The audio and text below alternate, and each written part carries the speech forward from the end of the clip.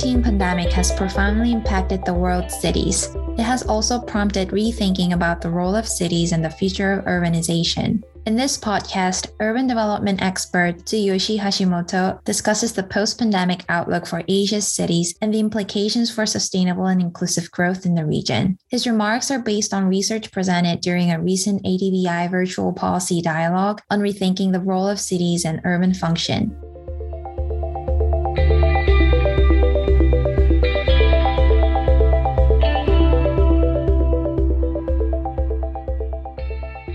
Hi, Dr. Hashimoto. Welcome to Asia's Developing Future. Can you start by explaining the status of urbanization in Asia? The ratio of urban population worldwide exceeded 50% of the total population in 2007, and it is projected to be 68% by 2050, according to the United Nations. The biggest increase in the urban population will take place in Asia and Africa. Urbanization in Asia is characterized by many megacities, as global economic performance will depend much on Asian economies in the coming decades. How to manage urban growth and function to support the global economy is indeed a critical issue. How is the function of cities changing? Historically, cities have provided service functions as a venue for the exchange of products from the rural hinterland. As globalization and ICT development proceed, service-oriented economic development is accelerating. Factory-type agriculture, mining by AI-operated machines, value-added processing with design and branding, and virtual tourism. These are all based mainly in urban areas. This means continued and accelerating urbanization is inevitable. How has the COVID-19 pandemic affected the outlook for the region's cities and the role they play for economies? We have learned a lesson from COVID-19 that the concentration of the population in larger cities is a disadvantage against pandemics. We have to reconcile economic efficiency and environmental health through further urbanization. This will call for a fundamental change in our view on urbanization or shift in the development paradigm. What's the paradigm shift? During the 20th century, most of advanced countries pursued economic efficiency based on rather extensive use of natural resources in rural areas to produce goods and services consumed in urban areas. This has resulted in many social and environmental problems in both urban and rural areas, culminating in climate change and global warming. This 20th century development paradigm, we have to shift to an alternative paradigm that takes both urban and rural areas together and both production and consumption together for more sensible use of resources as capital. What will that mean in practice?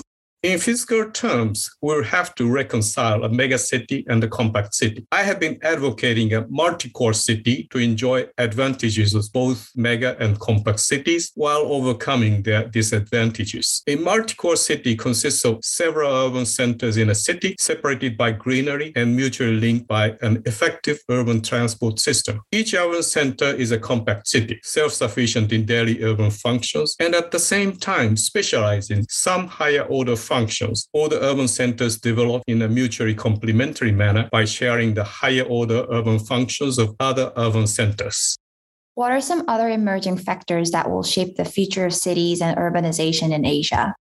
For future cities, response to natural disasters, including pandemics, is a particularly important issue. A resilient city is a city with a high capability to adapt to changes in external and internal conditions and to recover quickly from the adverse effects of such changes. In physical terms, the option or alternative and redundancies of infrastructure provisions will enhance resilience. Another way to enhance the resilience of cities is city networking. A city network may consist of larger cities specialized in high-grade urban services, respectively, which are shared by member cities for mutually complementary development. Urban functions to be shared include, of course, rescue and restoration from disasters. ICT development with 5G, 6G communication systems will change the relationship between urban and rural areas, habitation patterns, and even the spatial perception of people. What about the changes in people's working arrangements and daily lives? How will they impact urban development?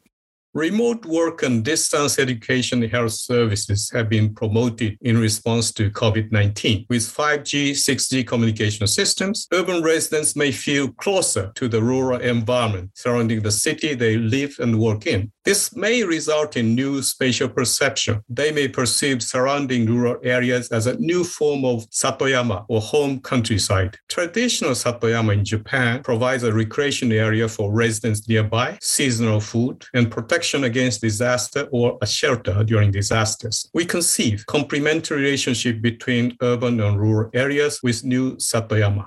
To what extent do you expect the form and function of cities in the region will change? For any country or region to survive in the global economy, we need to establish viable industries producing goods and services competitive in the global market in terms of quality and prices. As a necessary condition for any region or country to survive in globalization, we need a city having direct access to the global market. I call this as a regional city. Can you explain that a bit more?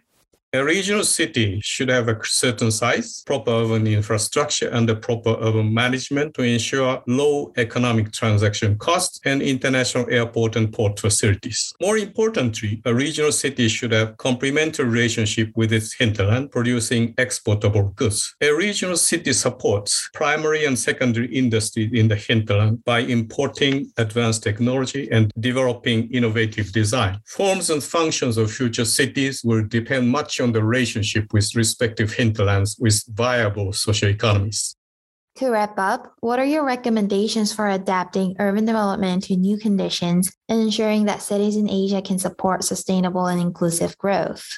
Whatever city we pursue, including a smart city, urban governance holds the key for realizing desirable urbanization. The key issue is how to build most appropriate management structure for various volunteer activities undertaken in cities by ensuring a free city atmosphere. Considering the importance of a regional city, can we think of region-based urban governance covering both regional city and its rural hinterland? This may facilitate fundamental solutions to various urban problems, including control of pandemics. Can we convert an existing megacity into a multi-core city? A megacity usually consists of several urban centers with different characteristics and function. If we separate those centers by greenery while strengthening these characteristics, we can make it a multi-core city physically. Further, would farmland be part of the greenery between the urban centers? I believe it would. But to realize the idea, legal and institutional frameworks for land ownership, land use, and transaction would have to be changed as part of the paradigm shift.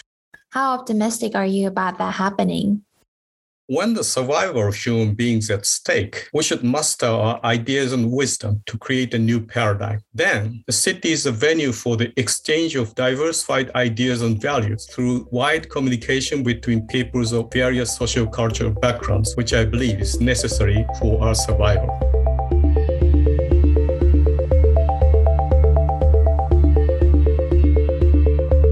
This has been Asia's Developing Future, brought to you by the Asian Development Bank Institute. For more information about us, visit adbi.org.